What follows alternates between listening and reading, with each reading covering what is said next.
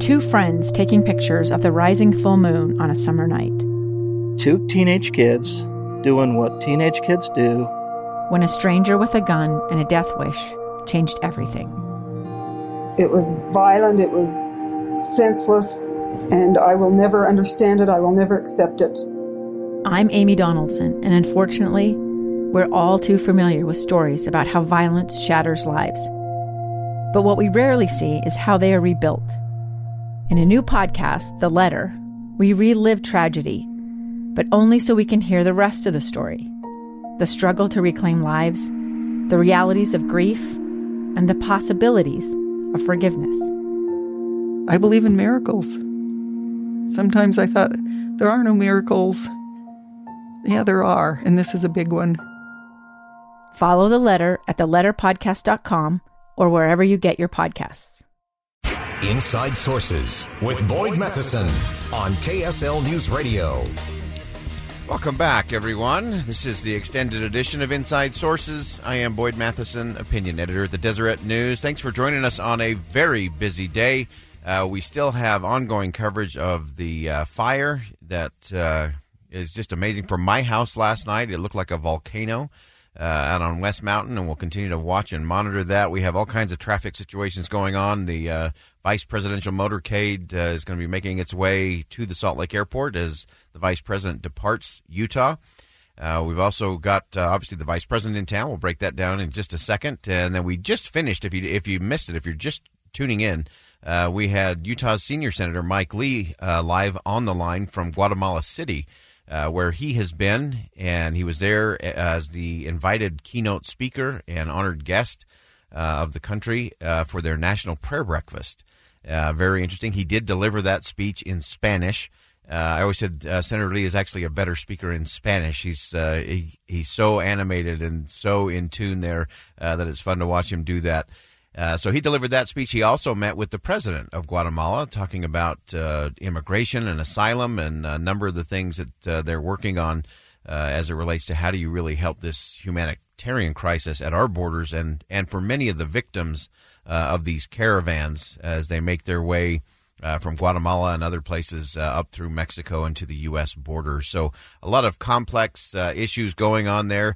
But as I often say, Utah is always punching above its weight. We've been talking all week about Utah as not just the crossroads to the west, but the crossroads to the world.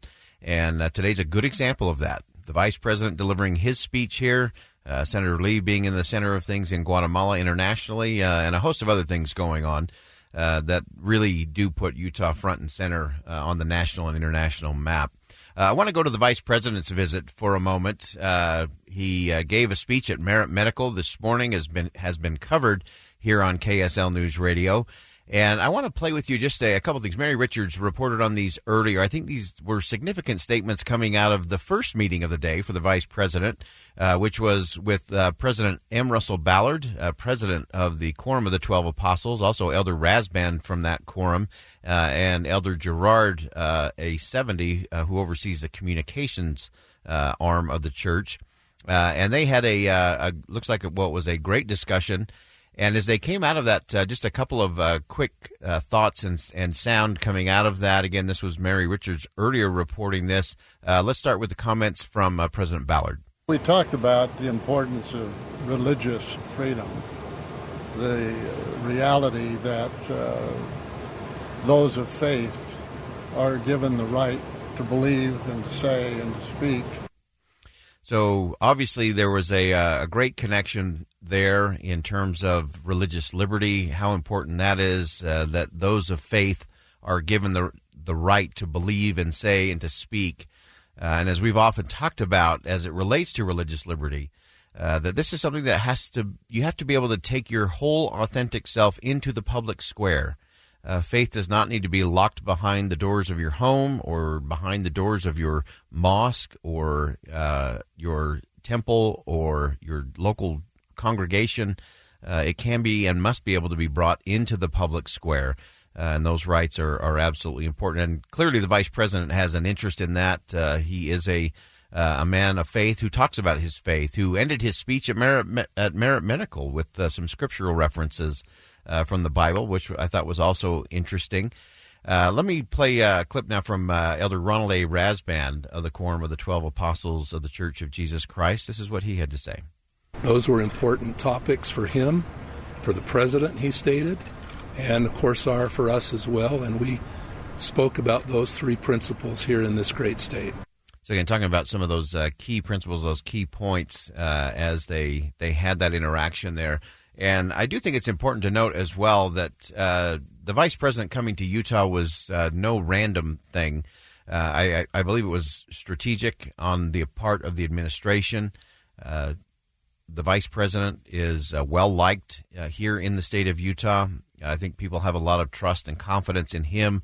I know just back from 2016, I know there were a host of people when you asked who they were going to vote for and why, often the answer was twofold. If they were voting for President Trump, they would often say, I'm voting for President Trump because of the Supreme Court and Mike Pence.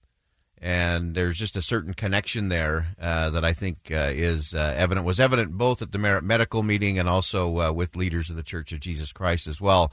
I want to get to a little bit of the vice president's speech, which was an interesting one from a standpoint of content and focus. He started with a little more politically sounding campaignish conversation around some of the successes that the administration has had as it relates to the economy and jobs. This president promised to eliminate regulations which weren't necessary, to improve public safety and were killing jobs. He promised to pursue trade deals for our country that'll put American jobs and American workers first. He promised to unleash American energy, and he promised to cut taxes for working families and small businesses all across the land. And almost 3 years later, one thing is clear. President Donald Trump has delivered for the American people. All right. Again, that's the vice president early on in the speech. Again, very campaign-esque, touting the successes and the goodness of the economy. We're going to talk about the economy a little later on today and what that means and what some of the recent signals have been and what kind of challenge that might represent if the recession word does become real. I think Utah is well positioned to weather any kind of downturn. I don't think it's going to be the recession as it's being described in a lot of outlets. So I think that was an interesting thing that he started almost in a campaign-style mode, but then he really got down to some of the more specific things as it relates to jobs and the economy. So let's jump to that piece. The unemployment rate's hit a 50-year low. The unemployment rate for African Americans and Hispanic Americans has hit the lowest level ever recorded. The American dream is working again for every American. More Americans are working today than ever before, and the average household has seen their income go up by more than $5,000 in the last 2.5 years.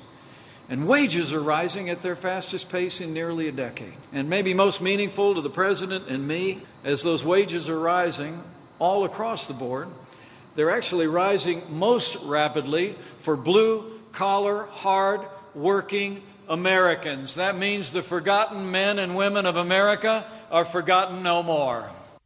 All right. Again, that's the vice president speaking at Merit Medical today, touting jobs and the economy. Again, that's going to be an interesting navigational thing over the next year, really. Or as soon as we get to Labor Day, then the 2020 game is full on, and that will get entertaining to be sure.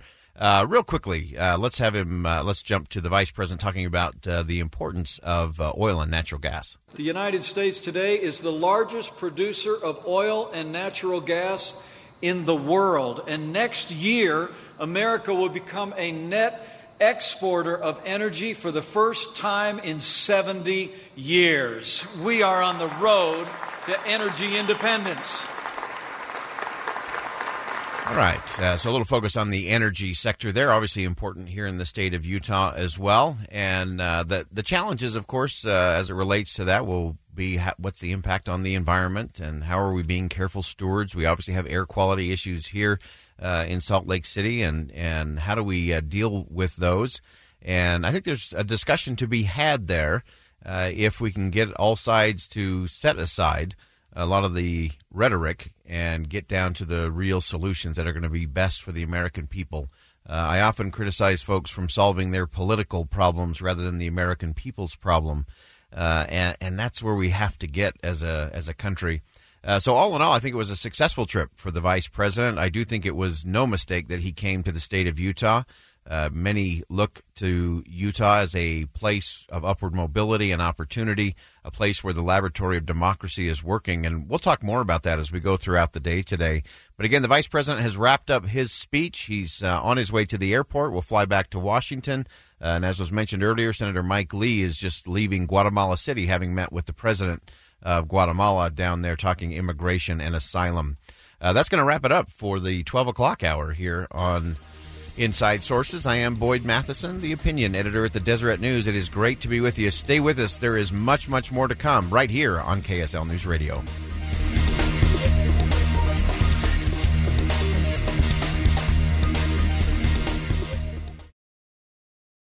A stranger with a gun came upon two teens taking pictures under a rising full moon. But violence is only the beginning of this story. Sometimes I thought, there are no miracles. Yeah, there are, and this is a big one. I'm Amy Donaldson, and I've spent my career talking about how lives are undone by violence. The Letter is a podcast about how lives are remade. Follow The Letter at theletterpodcast.com or wherever you get your podcasts.